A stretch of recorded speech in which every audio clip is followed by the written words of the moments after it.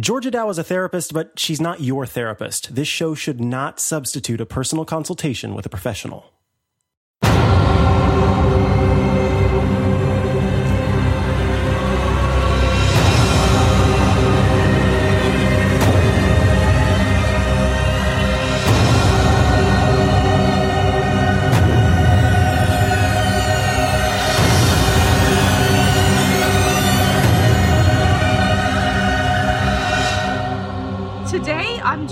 I'm so burnt. I'm so burnt out. Yeah.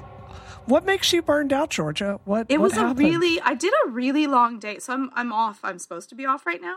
Yeah. But I just had so many people that I couldn't really be off. So I worked like a 12-hour day to day, which is, it's a long day. They I had great people. They were great sessions. Everything's going really well, but it is a long day. So I am just pretty cooked, and I'm doing my rescue diving. So I'm also training for my diving at night, where you have to Okay, but if we're about to do a show, because I was going to get rid of all the topics today, and I don't think I'm reaching my unlimited potential, and I was hoping we could just talk about that today. I don't think I've achieved Jungian self-actualization yet. So can we talk about that? What do you think's going on? If you want good answers, it's probably not going to happen today. It might not be the best of answers today. You may want to ask me that question at a later point if you want anything that will... Micah, do you know how I can achieve Jungian self-actualization? You just have to live on another planet is how you do that. I think you just have to have a vision board, really. I think that's the key. No. Yeah. That's how creative directors try to convince you that you can reach self-actualization. But all that is just marketing BS. I mean, what is Brie if not the most creative director? I feel like I'm pretty damn self-actualized, actually. I feel like I don't need to work on that. Okay. Thanks, Georgia. Good work. You see, look at that. I did exactly the right thing. I let you arrive at it on your own. That's right. So I'm curious. So you said you were off today. Do you just have it's just a period of time, or not rather a period of time, but it's just like you have an agreement with your clients, Georgia, that even if you're off, if they need your assistance, then you're there for them? Or is this just is this separate from your practice? Other people if you can even, explain sure. that. I don't know. So I took 2 weeks off, but then I realized that it was, I just had there's certain types of anxieties that when you are dealing with, you do not want to take a 2-week break. And so I said, listen, I'm taking 2 weeks off, but I'm going to open up one day. And if the day gets filled, I'll work one day. And it was really filled, and then I ended up with 2 kind of emergencies, which made it even more filled. And so I did that one day. But it's a long day to be able to do that. Not usually. I could do probably a 12-hour every once in a while, but with doing the studying at night for the rescue diving, there's not a lot of stuff happening. And my child's birthday was it was just a lot of things in one point of heavy mental focus needed, for long periods of time. What kind of trauma can you not take 2 weeks off of therapy? Because I regularly miss 2 weeks of therapy straight. That happens all the time. Is it clown trauma? Would that be it? If you're doing a strong health anxiety, so someone that really does believe that they are dying and having massive amounts of panic attacks, to take 2 weeks off once you start desensitization will just make them have to restart their desensitization training. Gotcha. It's one of those things that it's very intense. You do it over short periods of time so that they get better much quicker, but at first it actually feels worse. And then they'd have to go through that worse period again. And so anyone that's going through something that is heavily intense, have very severe suicidal ideation with depression would be another one that you really don't want to take 2 weeks off when you begin treatment, especially, or people that are dealing with strong levels of feeling, abandoned and they've just started with you. So most times I could take 2 weeks off and, could have I probably could have. I just didn't feel comfortable with it and I figured I'll just work one day. Well, what I would like is for when it comes out, Georgia, I would like us to double up our sessions of this show every single week. I would like us to do Tuesdays and Thursdays, along with I'm with you on that. Friday. So, sorry, Micah, those you were going to say clowns. something? Yes. Oh, I was just going to say, I'm about to ask something, and I swear it's going to sound like a joke, but I'm not asking it as a joke. Like, for someone who has health anxiety, like, do you take WebMD? And if you're specifically trying to like desensitize them, like, do you take WebMD away from them? What techniques can you use? Because like if that's all internal, and I'm thinking of like when someone has a phobia of clowns, for example, then you like walk them through being able to be around movies that have clowns in them, being around clowns. But like, what do you do for a person who's afraid of like, you know, their own body killing them, I guess, because you can't unless you do take away their phone and say like, no, you can't look at WebMD for your latest symptoms. How does desensitization work in that way? Well, health anxiety is really hard to get rid of. It takes a long time and it destroys lives. It really, really, really, really destroys lives. Not anxiety period is horrible and destroys life. But health anxiety, you can't enjoy anything. Any moment you could go into full-blown panic attack. And it's very close to, like, really what I'm asking someone to do when I do their desensitization training is, one, yes, you do have to stop Googling anything that has to do with health. So it is really horrible because I am asking someone to risk dying. Like, I'm actually asking them to take a leap of faith to not check every single thing that they do out with their doctor, with their friends, calling on the phone, dealing with that. So they have to really trust me to be able to do that. And I need to be there for them to be that midpoint between it so that if they're worried, they can call me and then they're supposed to do their journaling, which is one of the only things that really works to get rid of health anxiety.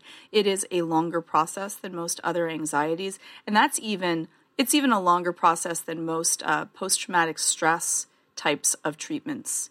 Do you think if they listened to this show every week, that would make their health anxiety worse? Because they'd be like, this is the person who I'm putting my hands on? They would just replace one anxiety with another. She's doing a show with these three jackasses?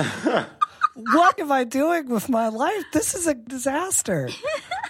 You know what? I always wonder. I have a few people that listen to podcasts, and whenever they tell me, I'm like, what podcast are you listening to? That's mine. And I always wonder. I think that they would probably feel better and happier, and they would enjoy it. I've even had thoughts of, if I have to actually go up to like the board and they say, I've heard that you said this on this show. You were making bird noises. How do you defend yourself? Is that unbecoming of a therapist? But I think that laughter is really healthy for us. I think we need to do more of that. That's why I love doing the show, is because we can go through all kinds of traumatic things and we have fun. And so my defense to it is that we enjoy, we laugh, we're real, we're silly, we don't take ourselves too seriously, and I think that that's healthy. And I think I'm in therapy. I'm pretty much the same person that I am here. I'm silly. I don't think that they would be really shocked, maybe if they saw me only once, but if they've seen me a few times, they know that I do strange, unusual things anyways. I don't try to pretend to be some stuffy suit. I'm not that, and I don't pretend to be who I'm not, which I don't know why someone would, but a lot of therapists sometimes don't feel comfortable with that. I'm pretty real about who I am, and maybe some people don't like that and would rather someone that was more politics doesn't work that way. Polished. Politics doesn't work that way. I can't show up and shoot, voters with a Nerf gun and be just like, sorry, y'all, that's who I am. Are you sure? Are you sure, Brie? I don't know anymore if that's not. I don't know. Okay, we'll find out. We'll find out. Michael, let's start the show. So I think we did maybe, but the first topic up is something that also has the potential to destroy lives. If you put round wheels on a car and you send it out into the world and you come across some rain, some snow, some sleet, and some hail, you may very well run your car off the side of the road. However, Apple, when they were working on the self-driving car that they had in plans for quite a while, that had been talked about for so long, they apparently wanted to reinvent the wheel. That literally they were looking at wheels that were circular or spherical because they thought, well, that could give the car better lateral movement. On top of that, they wanted to completely redesign the inside to remove a steering wheel, to remove the gas pedal, to remove basically everything that we know makes a car a car. They wanted to get rid of that. And so there's an article that we'll link in the show notes from Jalopnik, and it talks about the Apple Car project. And there was recently a Times article, and 5 different people on the project were quoted in this article. And it goes through to talk about the way that this project kind of went and how Apple, with its relative desire to sort of reinvent the wheel, tried to do so here, and it failed pretty epically in terms of actually building a car. So interesting in that there were all of these different things that they wanted to do and all these different ways to try and make a car. And I'm just glad that some of that technology is not going to go to waste, that they're able to hopefully take that technology and put it into things like transit, and we'll see where they go from there. But yeah, what do you all think of circular wheels on a car? Sounds like a great idea, right? I think Apple attempting to make technology as awesome as Steve's minivan. I mean, it's too high a bar. Like, no one could do that. But like even like the tires themselves. I mean, like, so I don't understand why Jalopnik was like blasting this. So if you look at the way that like a tire functions, like you want to talk contact patches, right? Like your tire is like only a small like postage stamp area of it is actually touching the road at any given time. That's where all your grip comes from. So it seems to me that like, if you have like a completely circular tire, the problem is it's not, you're not going to be able to put like it's going to have to be like, other rotors at the top moving the wheel indirectly rather than an axle and a fixed point. But like there would be a lot of advantages there. Like it would wear more evenly. You could do a lot of lateral movement. I mean, I can completely see, a tire like that working. I don't think it was just the tire though. It sounds like they jumped in to an industry that they weren't familiar with, like they did with the iPhone, to be fair. But the iPhone was basically a computer that happened to have a phone chip in it. And which is not to say that the iPhone didn't do a lot of things that were completely revolutionary for its time. But I think what they were trying to do is they were trying to just think too big, and they let everything kind of hold up them being able to do anything. Like it wasn't just the spherical wheels. It's like they're reinventing like I forget what the name of the piece is that does the sensor, the LiDAR sensor on the roof of the car, that they wanted to make it flush with the roof, and a bunch of other things. And it's like you kind of have to pick one thing and then see where that takes you, as opposed to trying to solve a whole bunch of disparate problems all at once and then hoping that the thing works at the end. Yeah.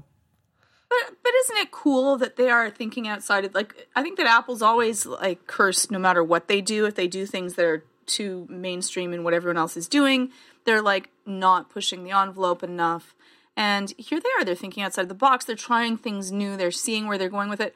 I'm kind of excited that Apple's trying to do something revolutionary and new, because really cars have not changed much on the outer look to them in a really long time. And there are probably better ways to do it. I'm kind of excited that they're really trying to say, how far can we push this? What is actually essential? What do we not need? How would it work? I did not, by the way, know, Brie, that there's only like a postage stamp sized area of a tire, by the way. That is like just cool that you know that. But yeah, I'm like, I don't know. I like the idea of trying something new and innovative. And if it works, great. If not, Apple can completely swallow the cost of that. And we get cool technology in it may not be for the car. Maybe they will use that technology for something else, but it's not going to be lost. They're going to be learning something. And I'm really excited that Apple is trying new things. Yeah. I want an Apple that is going to try and fail at things rather than an Apple that's going to be like, you know what, we're going to put out yet another version of this MacBook this year and just barely change it at all. I do have to say, though, like the thing that made me nervous about this project is like, you know, Apple was trying with original programming on Apple TV, and like Attack of the Apps is god-awful. It's terrible. Oh, my God. Don't even get me started, Brie, on that show. Yeah, Don't it's get me really started. bad. Don't but no get one me started. dies Oh probably from watching that show.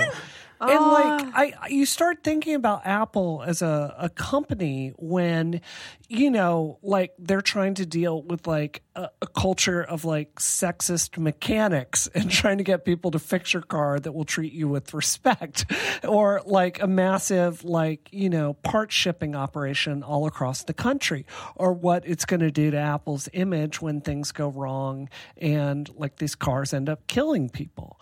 I mean, you know, that's really something to think about. At the same time, I'm in the middle. Like, I've given up on my TT this week. I've just, you know, the airbags are still not working. I've spent twice as much trying to fix it as I spent on it. And I'm actually going to buy a new car. And Frank and I are figuring that out. Sorry about that. I'm pissed about it because I put so much effort into this. But my point is, you know, cars are, I think you're really right, Georgia, that we need to shake up the market. But cars, like, you can't create a great car if there's not a steering wheel and a gas pedal. Like, you can create some, you know, Disneyland ride where you get in and it'll take you to where you want to go. But there's a tactile experience there. And I just don't know if it plays to Apple's strengths. You know what I mean? Mm-hmm. Yeah, That's exactly where I am with this. Like, it's fun to, I certainly encourage the idea of coming up with these concepts and thinking about the possibility for, you know, the way vehicles will work in the future. But I think that there is a small bit of I don't know, sustenance or substance to the fact that we have not seen the car change much in as many years as it's been around. The basic aspect is still there with the steering wheel and the wheels, and how when you move the steering wheel, the wheels move, and you get into this contraption and sit down and you move. Those things kind of all have stayed the same because we've seen time and time again that that's the best way to do those very specific things. So to go and redo it, you know, as a car that was going to be sold, you know, in theory to everybody, I think maybe it's interesting to have a company that doesn't have, you know, this company is focused, Apple has been up to this point focused on consumer technology in small ways with the iPad, the iPhone, et cetera. But to take this that also involves, as we're talking about, you know, safety and lives, it's an interesting thing. And so I like the idea of them because the article kind of talks about how they will experiment with this stuff in transit and look at they have this little route, this little loop, and they're going to be looking at using some of the technology that they've come across on the Palo Alto to Infinite Loop route, where they can test this whenever they're shuttling their employees to work, because it is an environment that is more stable. It's not, as the article also points out, like sitting outside for a year, your car would. You go through sleet, hail, snow, over bumps. You know, people drive faster than they should, slower than they should. Everything. This is more tested environment to sort of get the technology and figure it out before they make a car that doesn't have any of this stuff, and then people get into it and they maybe, you know, something goes wrong. And like Apple being responsible for an antenna that when you touch it, when you hold it wrong, it drops signal, is much better than Apple being responsible for like thousands of deaths because they hadn't tested this one thing, because they're not Ford, who for years and years and years have done testing and know how it's done and know how to create a car. Yeah, I think that's the problem with this whole project, is that they just didn't have a foundation to work with. You know, like you can't necessarily again, I keep bringing up the iPhone because they really were just building a computer with a cell chip in it. At the end of the day, I mean, it was obviously, again, very complicated, but they used Mac OS as the foundation for the software. They knew how to build computers. It was a computer that happened to carry around with you that had a cell radio, but other than that, they knew a lot of the stuff already. They didn't necessarily know a lot of this stuff about a car, and, you know, that's the kind of thing that you start finding out why things are a certain way and they can't be necessarily designed away or all at once. Like, I mean, I see this all the time at work too, because there's like at least twice a year, there's like some project where a business user brings in their own company and decides to sidestep IT because they think it's going to save a whole lot of time. And then there's like 16 things that they haven't thought about. And then they find out why IT gets involved in the projects to begin with, because we know all those things. We can save them that time with, you know, not walking into walls that we've already walked into.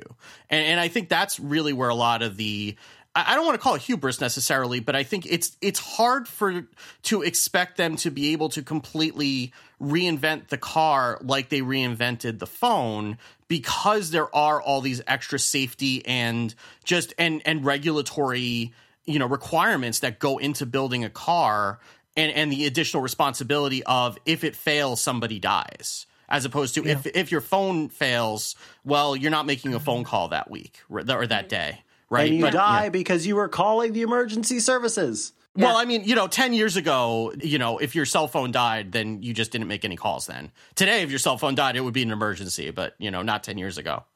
Or you're installing carpet and you accidentally hit the button. Oh, so true. And you have to punch your husband. Not that any of us have ever been through that, right? Never. No one would ever brutalize their loved one from this show. God. It feels like everybody on the show except for Steve. I would not. I wouldn't do that. I think Steve's the only one. Like we're all horrible people. People. No, I'm usually on the receiving end of that kind of stuff. So, you know, that's why we love Maureen. Yeah, yeah. Maureen keeps me in line. She does. You know, she's the brains of the operation. operation. I don't think she's doing a good enough job, really, based on the show. She needs to step it up. I'm going to bring her in for a conference call. So this is like the 1 hour and a half a week where I'm unsupervised, and this is what happens when I'm left alone to my own devices. Oh dear, not good. Your own Apple devices. I thought of the strangest idea, and you will have to cut this out. Oh dear. But I thought of a show idea, and it's bad. I think the only one that would even think it was funny is probably Brie and me, because she has an evil sense of humor. Evil? No. What? Nefarious. That was sense of very... humor. Georgia, I am sinister, pure good. Sinister, the word you're looking for? It is, Georgia, it was like Jesus's level of good, who Steve doesn't believe in, and then it's me. Well, like, that's how close my sense of humor is. Okay, then you may not like this idea, because it's really, really bad, and we can never do it. But I thought, but here it is. Just like Apple's car, fantastic. I'd lose my line. Anyways, is having dog shock collars. What? I like it. I like it. I would always be shocked. So, I like it. So can I tell you? Steve, I know where your mind is going, Micah, because I think it's probably my mind's probably going the same place. Yes. Go ahead.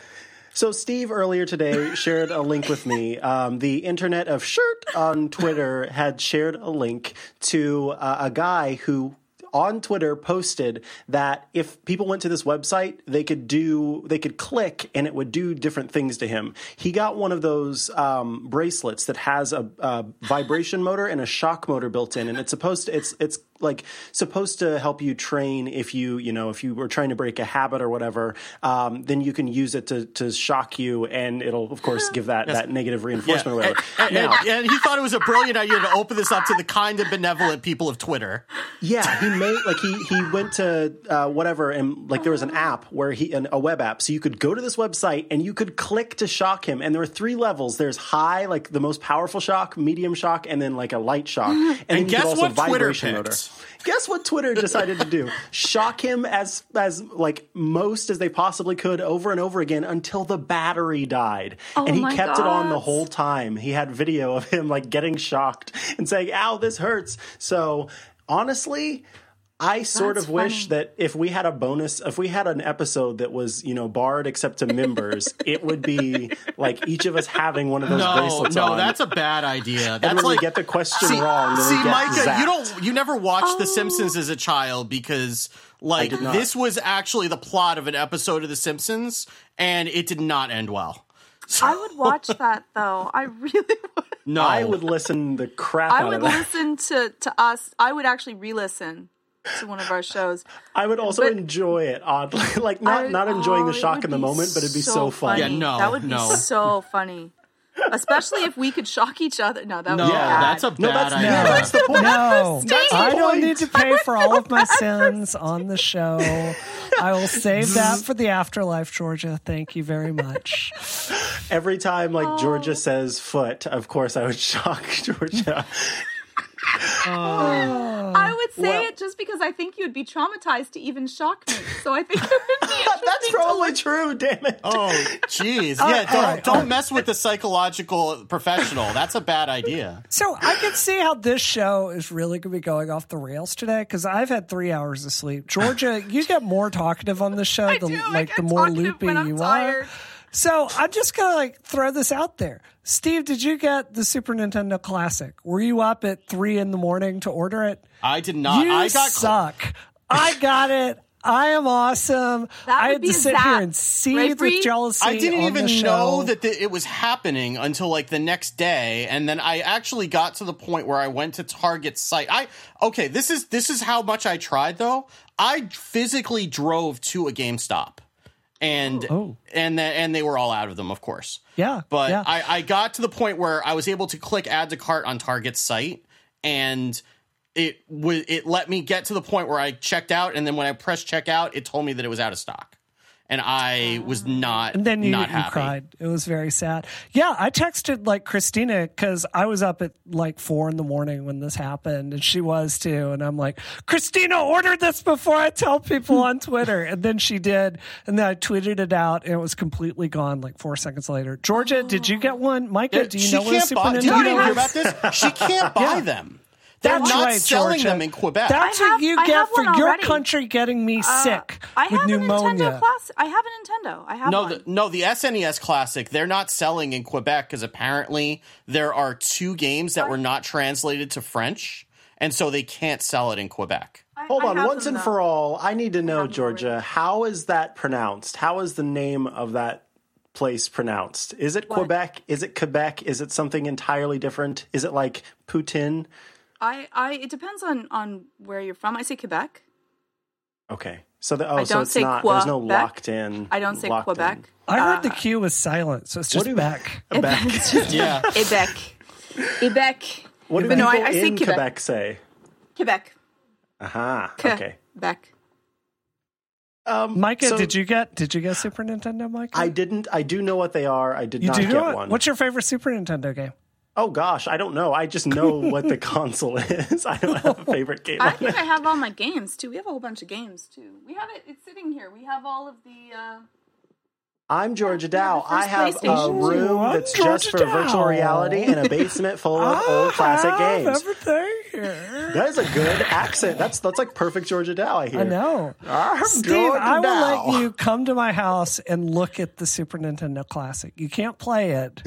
But you can look at it. This will be exactly like my childhood. It'll be fantastic. Yeah, it'll be recreating the experience of me having to go to other people's houses to play the Super Nintendo because my parents refused to buy one for me. Yeah. Do they have a dog game? Do they have a game with dogs in it? Maybe that's the one he could play. I don't think they do. No. They have Super Mario. Are you scared of Yoshi, Steve? I'm not scared of Yoshi. Yoshi's behind you right now. Okay. A giant Yoshi would be terrifying. I guess Yoshi lays eggs, so I guess Yoshi is a she. Giant Yoshi would be the cutest thing ever because I could ride it and I could be the mother of Yoshis. See, you say that before Yoshi starts eating the people around you. Exactly. Yoshi is a horror movie. Yeah, Yoshi's kind of terrifying when you think about it. Yeah, but then if he eats blue people, could he fly? Yeah, but that blue person could be your child. I mean, or your neighbor, right? So, all of a sudden, you made a poor wardrobe decision that morning, and all of a sudden, you're inside Yoshi's belly. Right. But I'm flying. Well, yeah, you're flying inside the disgusting stomach of a dinosaur. I'm just going to share this image of Yoshi if Yoshi were live action. Ooh. Oh, don't do that, Micah. That's not a good idea. Too late. I'm here. I'm in. You would my God! Oh, that's terrifying. Oh, that's ruined. That's not cute at all. I was expecting something different. The tongue is that's too long. That's a disgusting tongue. That's Did you forget It looks Yoshi like there's was a no lizard? tersity to that tongue. That's the problem. Is it doesn't look? It looks like that. No tongue tersity. I Yeah, give that tongue tongue a 2 out of tersity. 10 on the tersity I'm scale. totally. That's the one I'm voting for this week for a title. I'm just saying. Tongue tersity. Okay. I don't even know how to spell Sounds that, like a Georgia. We weapon can't or have that a something. title. Tongue-twisty. Your titles have to be words I can spell, Georgia. That's Bree, I want your next Nerf team to be called Tongue Tersity. Oh my I god. will do that for you, Georgia Dow. I will do that for you.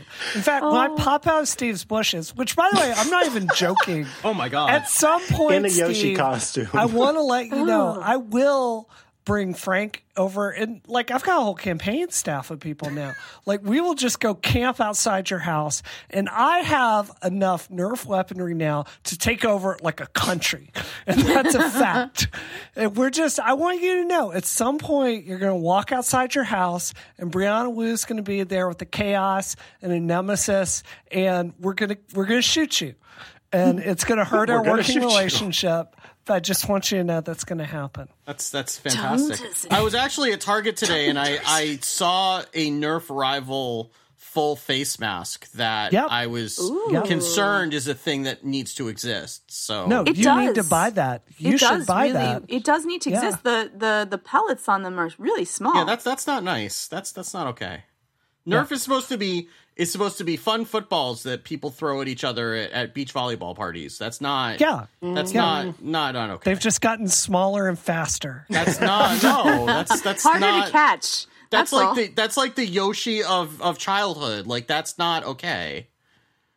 I don't get the comparison. Well, because Yoshi, now I've learned that Yoshi is a terrifying monster, and now all the Nerf experiences in my childhood have also morphed into a horrifying monster. Yoshi is a terrifying monster with very little tongue tersity. Yes. It's true. And apparently a Goomba is 80 years old secretly, so that's fantastic. Yeah, that's a scary. I don't So you know what has like a 10 out of 10 on tongue tersity? Squarespace? Our friends at Squarespace. Wow. Wow. This episode of Disruption I'm pretty is sure that's no, actually no. their tagline. That's Way their to new go, tagline. Micah. I bow to you. Oh, that was very the well done. best. That was Yeah. the best. So let me tell you about our terse-tongued friends at Squarespace. If you enter the offer code DISRUPTION at checkout, you're going to get 10% off your first purchase. Make your next move with Squarespace. Squarespace lets you easily create a website for your next idea. And with a unique domain, award-winning templates, and more, you are totally going to rock it. Maybe you want to create an online store. Maybe you want to create a portfolio. Maybe you want to create a blog. Squarespace's all-in-one platform lets you do just that. You don't have to install anything. There aren't patches to worry about. You don't have to facilitate upgrades. You don't have to worry about any of it because Squarespace takes care of all of that for you. They've got award-winning 24/7 customer support if you need any help, and they let you quickly and easily grab a unique domain name. All of those award-winning templates are beautifully designed for you to show off your great ideas. I use Squarespace for several sites, and as I've mentioned before, I absolutely love the fact that they've always got the latest and greatest stuff that you can have. When HTTPS was really starting to roll out across the web, they were on top of it. I was able to get my personal site all HTTPS'd pretty quick just by going on and flicking a switch. Same thing goes for Apple Pay and many other features that you kind of count on online. Squarespace gets it up. They send you an email and say, hey, this is how you enable it. Super easy, no big deal. Squarespace plans start at just $12 a month, but you, yes, you, listening right now, you can get it with no credit card required by going to squarespace.com and starting a free trial. Now, when you do decide to sign up, use the offer code DISRUPTION to get 10% off your first purchase and show your support for our show. We thank you, Squarespace, for your support. Squarespace, make your next move, make your next website. I mean, that's the Paragon option, Micah. Like, you should tell people that. Like, you put in the offer code Disruption. That's the Paragon option. Or you could go rogue and do Rocket as the disruption. Hey now. You could do that. I'm just saying, like, that's the renegade interrupt you could do. That's fair. Yep. Please use disruption. No, Rocket, you're Okay, renegade just shepherd. do You know the it. iMore show, and you don't have to worry about either of them. iMore show. I've never heard of that. I'm not participating in any of this. That doesn't I look am like signing off. So let's go ahead and move on and talk about an interesting thing that happened. So this is a little bit. This is about 10 days ago, or a little bit over 10 days ago. Elon Musk was using OpenAI with Dota 2 to defeat the best players in esports. Okay, so Dota 2, I have that's up to you all to describe kind of how the game works, but the way that this article that we'll link in the show notes describes it is sort of like a multiplayer game of basketball, in the sense that you have players on each side of the court and you're kind of battling against each other. Now, Elon Musk's OpenAI robot thingies were very, very good and ended up defeating the best competitive players in esports. Now, Elon in a tweet said that the game is vastly more complex than just playing board games like chess and Go. So he was sort of comparing the OpenAI to the other bots in the past, the other artificial intelligences that have won like Jeopardy and played chess and Go and things like that. Now, while that is true, the article that we'll link in the show notes is sort of a bit of a takedown on Elon and his sort of a little overzealous comment, because while Dota certainly is more complex than just playing chess or playing Go, in the sense that there's a lot more going on and a lot more players involved, the way that this was played, it was like a scaled down version of Dota, where it was just one-on-one, and it was just the OpenAI bot playing against the other player. And so that's not to say, as the writer goes on to say, that it's not a big deal that the OpenAI bot did such a good job and, was able to control this character and do all this stuff. But it's not the sort of world-shattering, suddenly everything has changed, I'm open and the glory of AI is shining down on me in a bright beacon of light and I feel blessed. No, it's just the next step in artificial intelligence. So, Steve, I would love to hear your thoughts on this and whether you think that tomorrow we're all going to die when OpenAI, puts itself inside of robots and cars with circular wheels and takes over the world. Well, that's inevitable, but I think you're really I didn't take that from the article at all. I think the article was trying to make it a more realistic depiction, but what Musk's company has done here is actually really, really impressive, and I think you're kind of underselling it a little bit. So Dota is a MOBA game. It's, if you've heard of League of Legends, it's similar to that. It's considered one of the it's like a real-time strategy game, except there are teams of 5 and each player is controlling one of the 5 characters, and there are these little minions called creeps that also advance towards the other side, and the goal is typically to break through the other team's defenses. And a lot of the early part of the game involves dealing with those creeps, because killing them gives you experience, and there are a lot of very intricate rules, like if you have to be the last one to hit one of the creeps in order to get the experience from it. And what Musk's OpenAI has done is it didn't program any of that into the game. It just started letting it simulate a bunch of games over and over again and let it come up with these strategies on its own.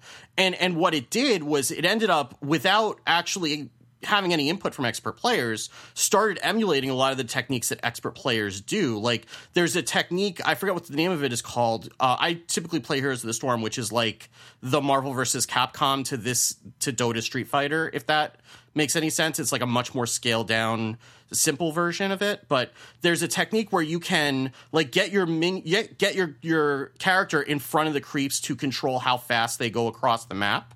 And that's something that the AI learned on its own. It learned how to fake out the other player to the point where it could do it successfully against the human player. So, and the difference between this and something like Go is this is something that's real time. It's not a turn-based game like Go. It's actually doing all this stuff in real time and then learning from just playing against itself that what the optimal strategies are to the point where it could outplay a human opponent in a limited venue. And that's really, it's exciting not because, of course, it's limited. It's 1v1. There's a whole bunch of rules that are involved with it. It's only playing one character out of 100. But the fact that it was able to learn all of that on its own without any explicit guidance is a huge step forward for AI development in general. This is for more only complex exciting because you haven't seen Terminator, Steve. Like, that's the only reason to see.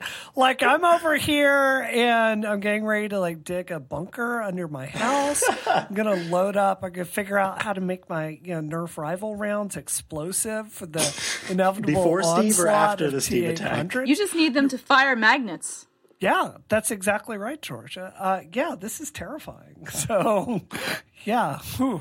But honestly, we all know that it was just Elon behind the controller, and secretly this is his, all this time, he's let everybody else run all these different companies, and he's just been getting really good at esports, training forever. So it wasn't really AI, it was just Elon. So Georgia, you had interest in this from a Skynet perspective. So what do you think reading this and watching this video? Well, I'm only so impressed with, computers winning at computer things or basic games that have sets of rules that are really like that what they are beforehand. I think that where computers have a problem is in dealing with something that you can't really prepare for. And humans, we can be very unpredictable in nature. And so I think it's interesting. I think that computers will be really great at doing computer things. And that is, they're always going to beat us out at anything that is mathematical, rule-based, calculated. They're going to be amazing at it. And so I think that even for very complex games, once they can understand what the spot, like even the best players at any video game, it's because they understand the timing to each of their spell, how fast it takes to get somewhere, how long it takes to shoot something, which spells would be faster by a fraction of a moment than anything else. And computers can do that faster than we can, even and more accurately. Trained. Yeah. And more accurately, and they're not going to be distracted because someone said something or someone did something. And the fact that we can be distracted is actually one of our benefits to that. The fact that we are all made a little bit differently with our own quirks and things that give us variety in our way is where we will be able to thrive. It's that we can survive in a variety of many different things.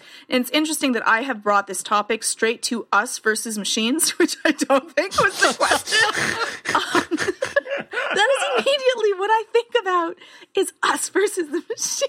You are Elon Musk. That's what he thinks too. Well, you know what? I think that it is a really big deal. We need to get prepared because in the end, if you look at everything that comes out of Boston Dynamics, it's scary. Those are terrifying machines. Yeah. Did you see the cat that was opening the door, the cat creature, I forget what it's called, Big Cat, and it was opening the door and the person was trying to close the door and the cat was just opening the door again. I'm like, you know what? That's about 15 minutes from my house, Georgia. Oh, God. That's terrifying. I'm going to be one of the first to go. And the swarms, the robotic swarms, I'm like... You give them a Nerf gun and it's over. That's it. Yeah. We need, if you guys haven't yet seen all the Black Mirrors, everyone needs to watch Black Mirror, and every single episode, not all of them are great, but some of them are really telling to our thoughts on technology. I think that they're way beyond, they're right, our world is right around the corner from that. So we need to think about it. Don't watch Black Mirror, because we're stressed enough here in America, Georgia, to stress all that. This is the kind of thing you can do when you live in Canada. You can watch that for escapism. Right, exactly. That would be awful if we were living in a messed up society. Yeah. Oh, wow. I mean, I guess the thing that makes me more excited than terrified about something like this is that, first of all, it's not a dog. Second of all, it's always working on a very discrete training set of data. So, I mean, even something like this, right, it's getting really, really good at playing Dota, but you can't have this AI go and play like Jeopardy or Go or anything else, right? Every time that they're training up one of these AIs, they're training it up for a very specific purpose and with a very specific training set. Now, as long as somebody doesn't actually take that and turn it into and give it a training set of here's how you kill people, then we should be okay. I guess that's why Musk is as big as he is about ethical standards as far as AI is concerned, because if somebody did train up an AI with that specific intention, it could get very good at what it does. But it's not like they're going to like replace us like the Terminator necessarily. It's just going to be very good at very specific tasks. See, this is you've got to watch Terminator, Steve. You've got to watch it. That's all the T-800 does is it slowly comes after you with this really basic set of tactics. And you can run into the factory and shoot like a tanker of liquid helium and try to slow them down. But they're not going to stop until you're dead. Like this is, you've got to watch. You have to watch all of it. You start with Terminator 1. Even though it's tough, you need to watch Terminator Genesis because I think then you'll get it. Is there like a Cliff's Notes version of Terminator that I can watch? Oh. Just watch one. Just watch one. Just watch the first one. I watched two. It was fine. Like we do need to have laws in place. We really do. We need to have laws in place before, because if we are just relying on the people that create machines to be kind-hearted people, that's slightly naive of us. And I'm Canadian, so I'm probably like the most naive out of all of us. Everyone is happy and good things can happen in the world. But no, we really do need to be careful because machines are going to become more and more adept. They're going to be able to do all kinds of things. We need to have laws in place to make sure that we can protect ourselves, and that when machine learning gets to the point where it could become something that we will end up using for military purposes, which is already the way that it's going, and some of the best of our robotics is being used in military missions, that they're not going to target to people where we have to be worried. And there are no laws right now in place to really protect us from that. So I'm with them on AI. Yeah, no, I agree with him too. I mean, that we had this conversation a few weeks ago about him and Zuckerberg, and Zuckerberg is very mistaken as far as what AI is going to be able to do. I think that this should, this should amplify his warnings that we need those kinds of laws, but we also need people who can understand what the threat is and, regulate it sensibly without overreacting, but also with the amount of urgency that something like this needs. Vote Brianna Wu. She's seen Terminator 2 at least 10 times. I'm very qualified to make these kinds of laws, Steve. Yeah. I mean, you've seen enough Terminator movies to know exactly how to regulate. I saw Sarah Connor Chronicles. Exactly. So this was a good show. It was sad that it didn't continue. Oh God. Oh. Well, Pain. I'm with you. Is there like a Saturday morning cartoon version that I could watch, or?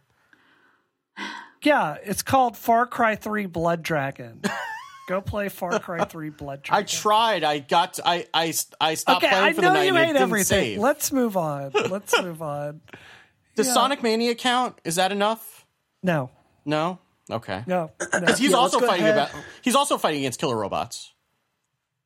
So, speaking not of killer robots anymore, let's answer some questions. What do you think, Steven? I'm fine with that. As long as none of the questions are about the Terminator movies, I'm good with that. Okay, so we got a few emails, questions. I think they're all anonymous, so we'll just start with the first one. Hey, Disrupticons, I'm a guy and I literally never flirt, mostly because I grew up watching shows and movies that frequently depicted men flirting as a shorthand for this guy's a jerk and deserves to have bad things happen to him. Lately, there's been a few flirting gone wrong scandals in tech, and I'm wondering if you have any tips or stories of flirting done right. Note, flirting between already married or established couples doesn't count. Thanks. Don't flirt with women at the office. Just don't do it. Don't do it. It's wildly inappropriate. Don't do it. There are plenty of women out there in the world. Go find them. Leave the women at your workplace alone. I mean, I don't think he's saying. I don't think he's saying how do I flirt at the office. I think he's saying how do I flirt in general without being a jerk.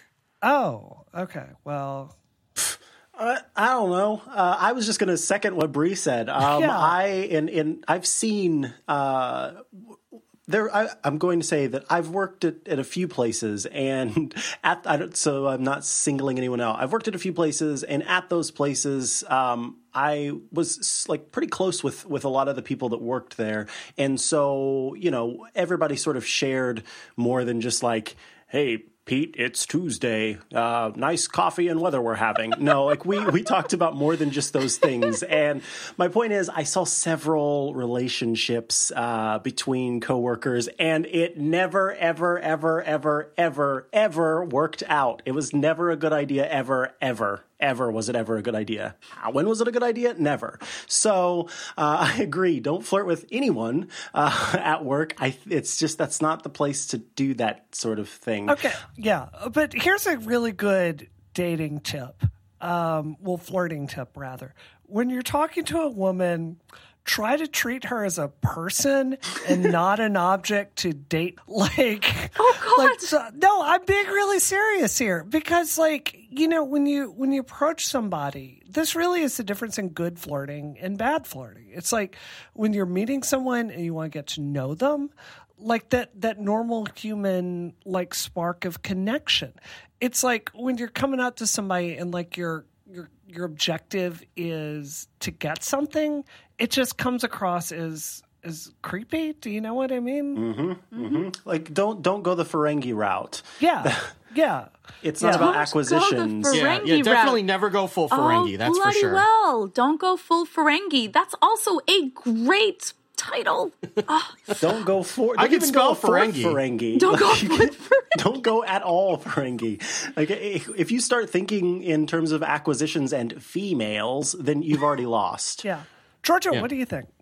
Sorry, I was looking up Ferengi quotes just because I thought that's going to be amazing. And I agree with both of you. I think that I don't like even the idea of lines and pickup lines. I think that those right away get someone's back up against the wall and make someone feel like it does objectify in a certain way, and it makes people feel already defensive to that. I think that being genuine, caring about what someone else cares with is one of the best ways. And I don't like even the word flirt. I like more like making connections and seeing if you guys are compatible and that there's something there.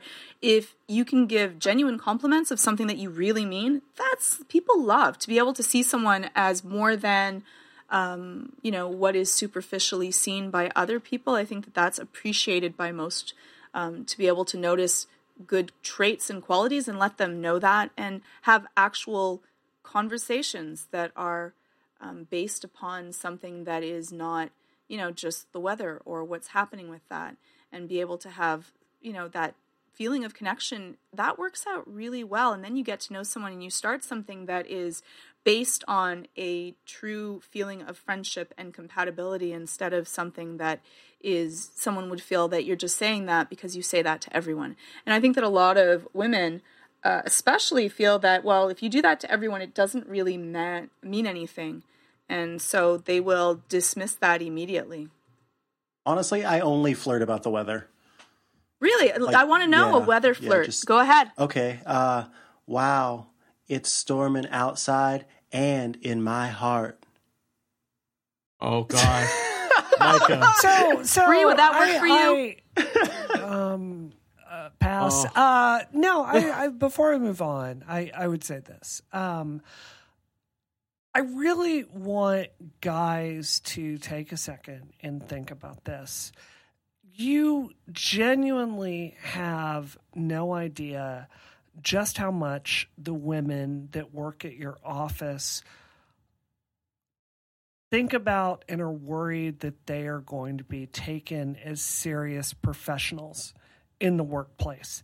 And it comes down to triple checking what you say in meetings, how you dress, the words you use.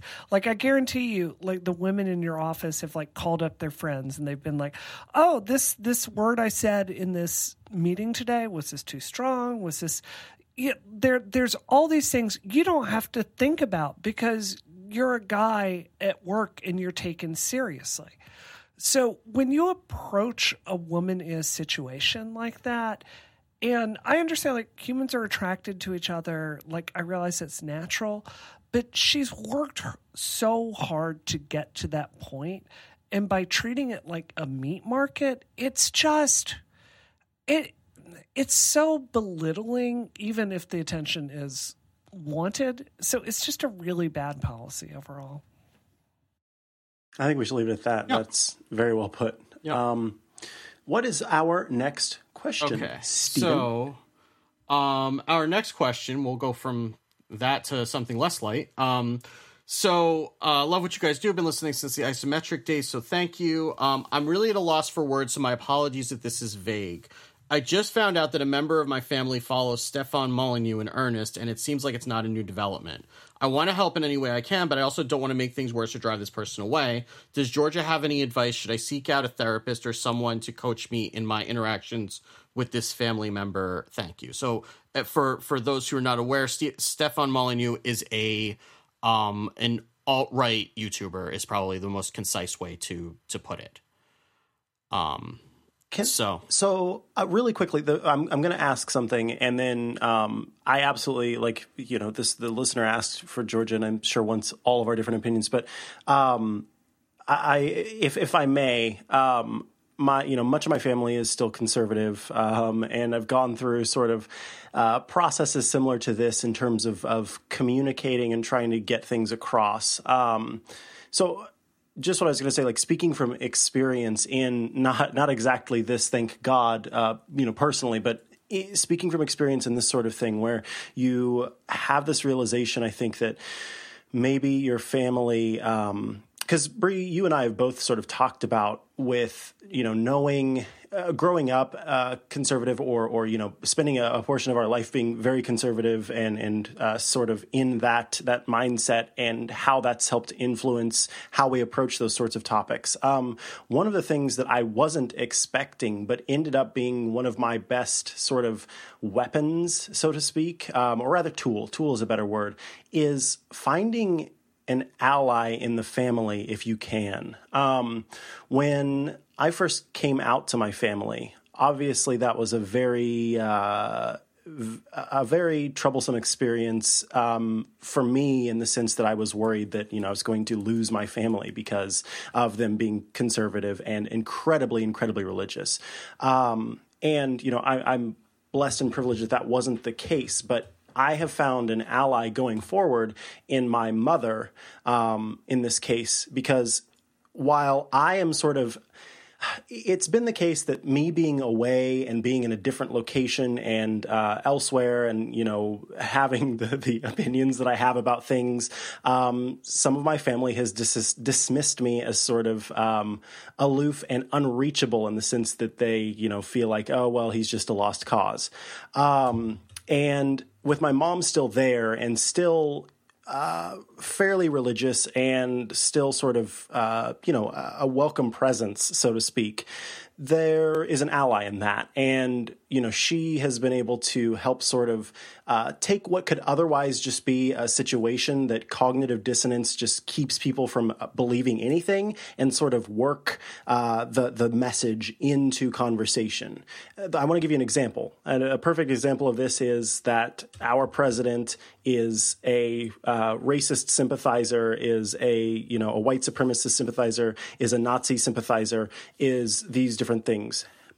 Some members of my family still support the person, and having an ally there who I can communicate with and say, hey, you may have heard this whenever you were all watching Fox News. I just want to give you some real actual facts. And then, my mother being able to take that information and use it whenever we're having conversations, I think has been very helpful. Because one of the last thing I want to say about this is that one of the biggest problems that I've seen in trying to communicate with my family is that a lot of times facts don't work. And even whenever, situations where I leave the room in tears because I just can't, hearing people say, invalidate, I guess, my experiences or whatever, and having to leave the room in tears, those things don't get through. through. When nothing gets through because it's just easier to write somebody off than like deal with that cognitive dissonance, having someone there who sort of flies under the shield of cognitive dissonance has been helpful. But again, not everybody has that experience where they have someone that they can rely on as an ally in the family. So this is a guy that's gone after me a lot, in really personal ways. This is somebody that's attacked me a lot, especially at the height of Gamergate. So I feel uniquely able to say, I don't think it's healthy to demand people in your family, like you're talking about getting a therapist and sitting down with them. I don't think that's a good point of view. This is someone who I think is terrible. But I don't think like our goal on the left should be to like tell people they can't listen to people. What I would try to do is to sit down and be like, are you aware that this person has really hurt women in the game industry? Are you aware of these really racist things that he's put forward? Are you worried that you're enabling harm to people? I would try to get through that way. But, at the end of the day, conservatives are like children. If you tell them like, hey, don't, smoke those cigarettes behind the barn, they're going to go get those cigarettes and smoke them behind the barn. But I do think that there's increasingly a culture on the left that is unwilling to hear divergent viewpoints. And I don't think it's healthy, and I reject it. Well said too. Yeah.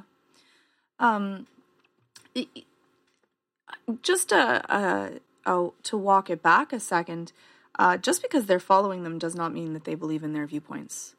I read many different news sites, some of them that hold similar opinions to mine and some that don't, so that I can kind of understand where other people are coming from. It does not necessarily mean a lot of people follow people that they do not agree with so that they can know what are other people saying for whatever reasons to it. So it may mean it, it may not. And so you might also want to give someone the like a shadow of a doubt of thought.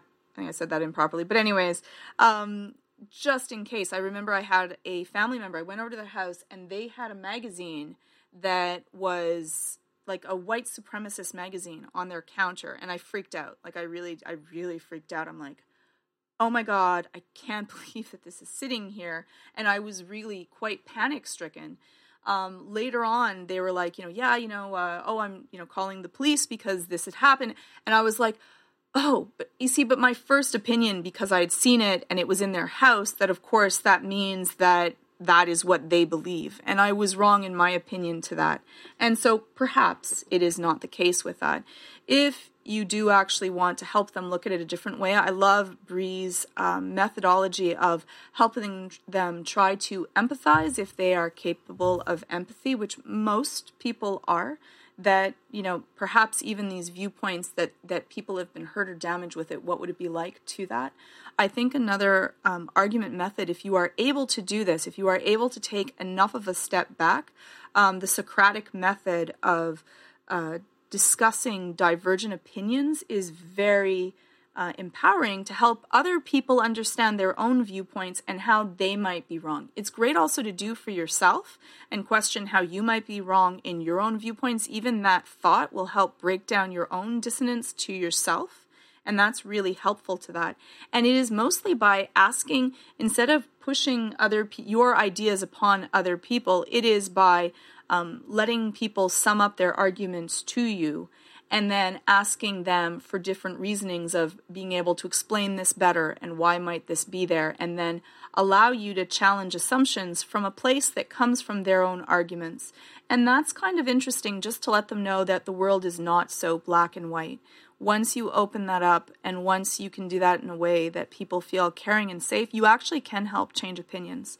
And and I think that we've spoken of this story again about a black minister that had befriended many people that were from the KKK and actually helped bring them out from that and be supportive and really change their viewpoints and change their entire family and life's viewpoints were from coming from a place of safety instead of right away being angry. And that's the problem, is that we can be so reactive when someone says something that is hurtful and painful to us that it often is not the best way to actually help create different opinions, but it makes us more polarized, and we fight more even when we have straightforward facts in front of us that prove that we may not be in the right. And so it can be really difficult, especially when there's strong emotions. Whenever there's strong emotions, really very little is going to be going in on either side of an argument. And that can be difficult when you're dealing with something that is very painful to you.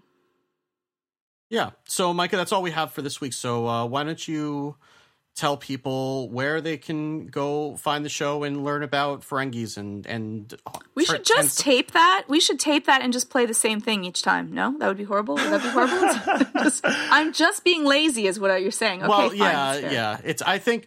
You know what? I think that our listeners appreciate our dedication to quality and professionalism on this show. That's true. That's true. Yes. I agree. Indeed. I agree That with is exactly why they listen. Thank you for showing me the way, Steve. I was wrong. Can you say that part? Can you say that part about professionalism again?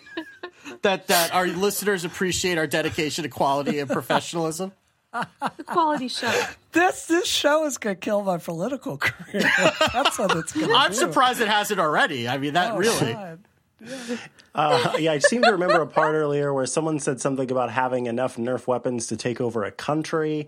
Not sure exactly That who was said Georgia. that. Our voices sound very alike. Oh, you're taking over Georgia? Yeah. What?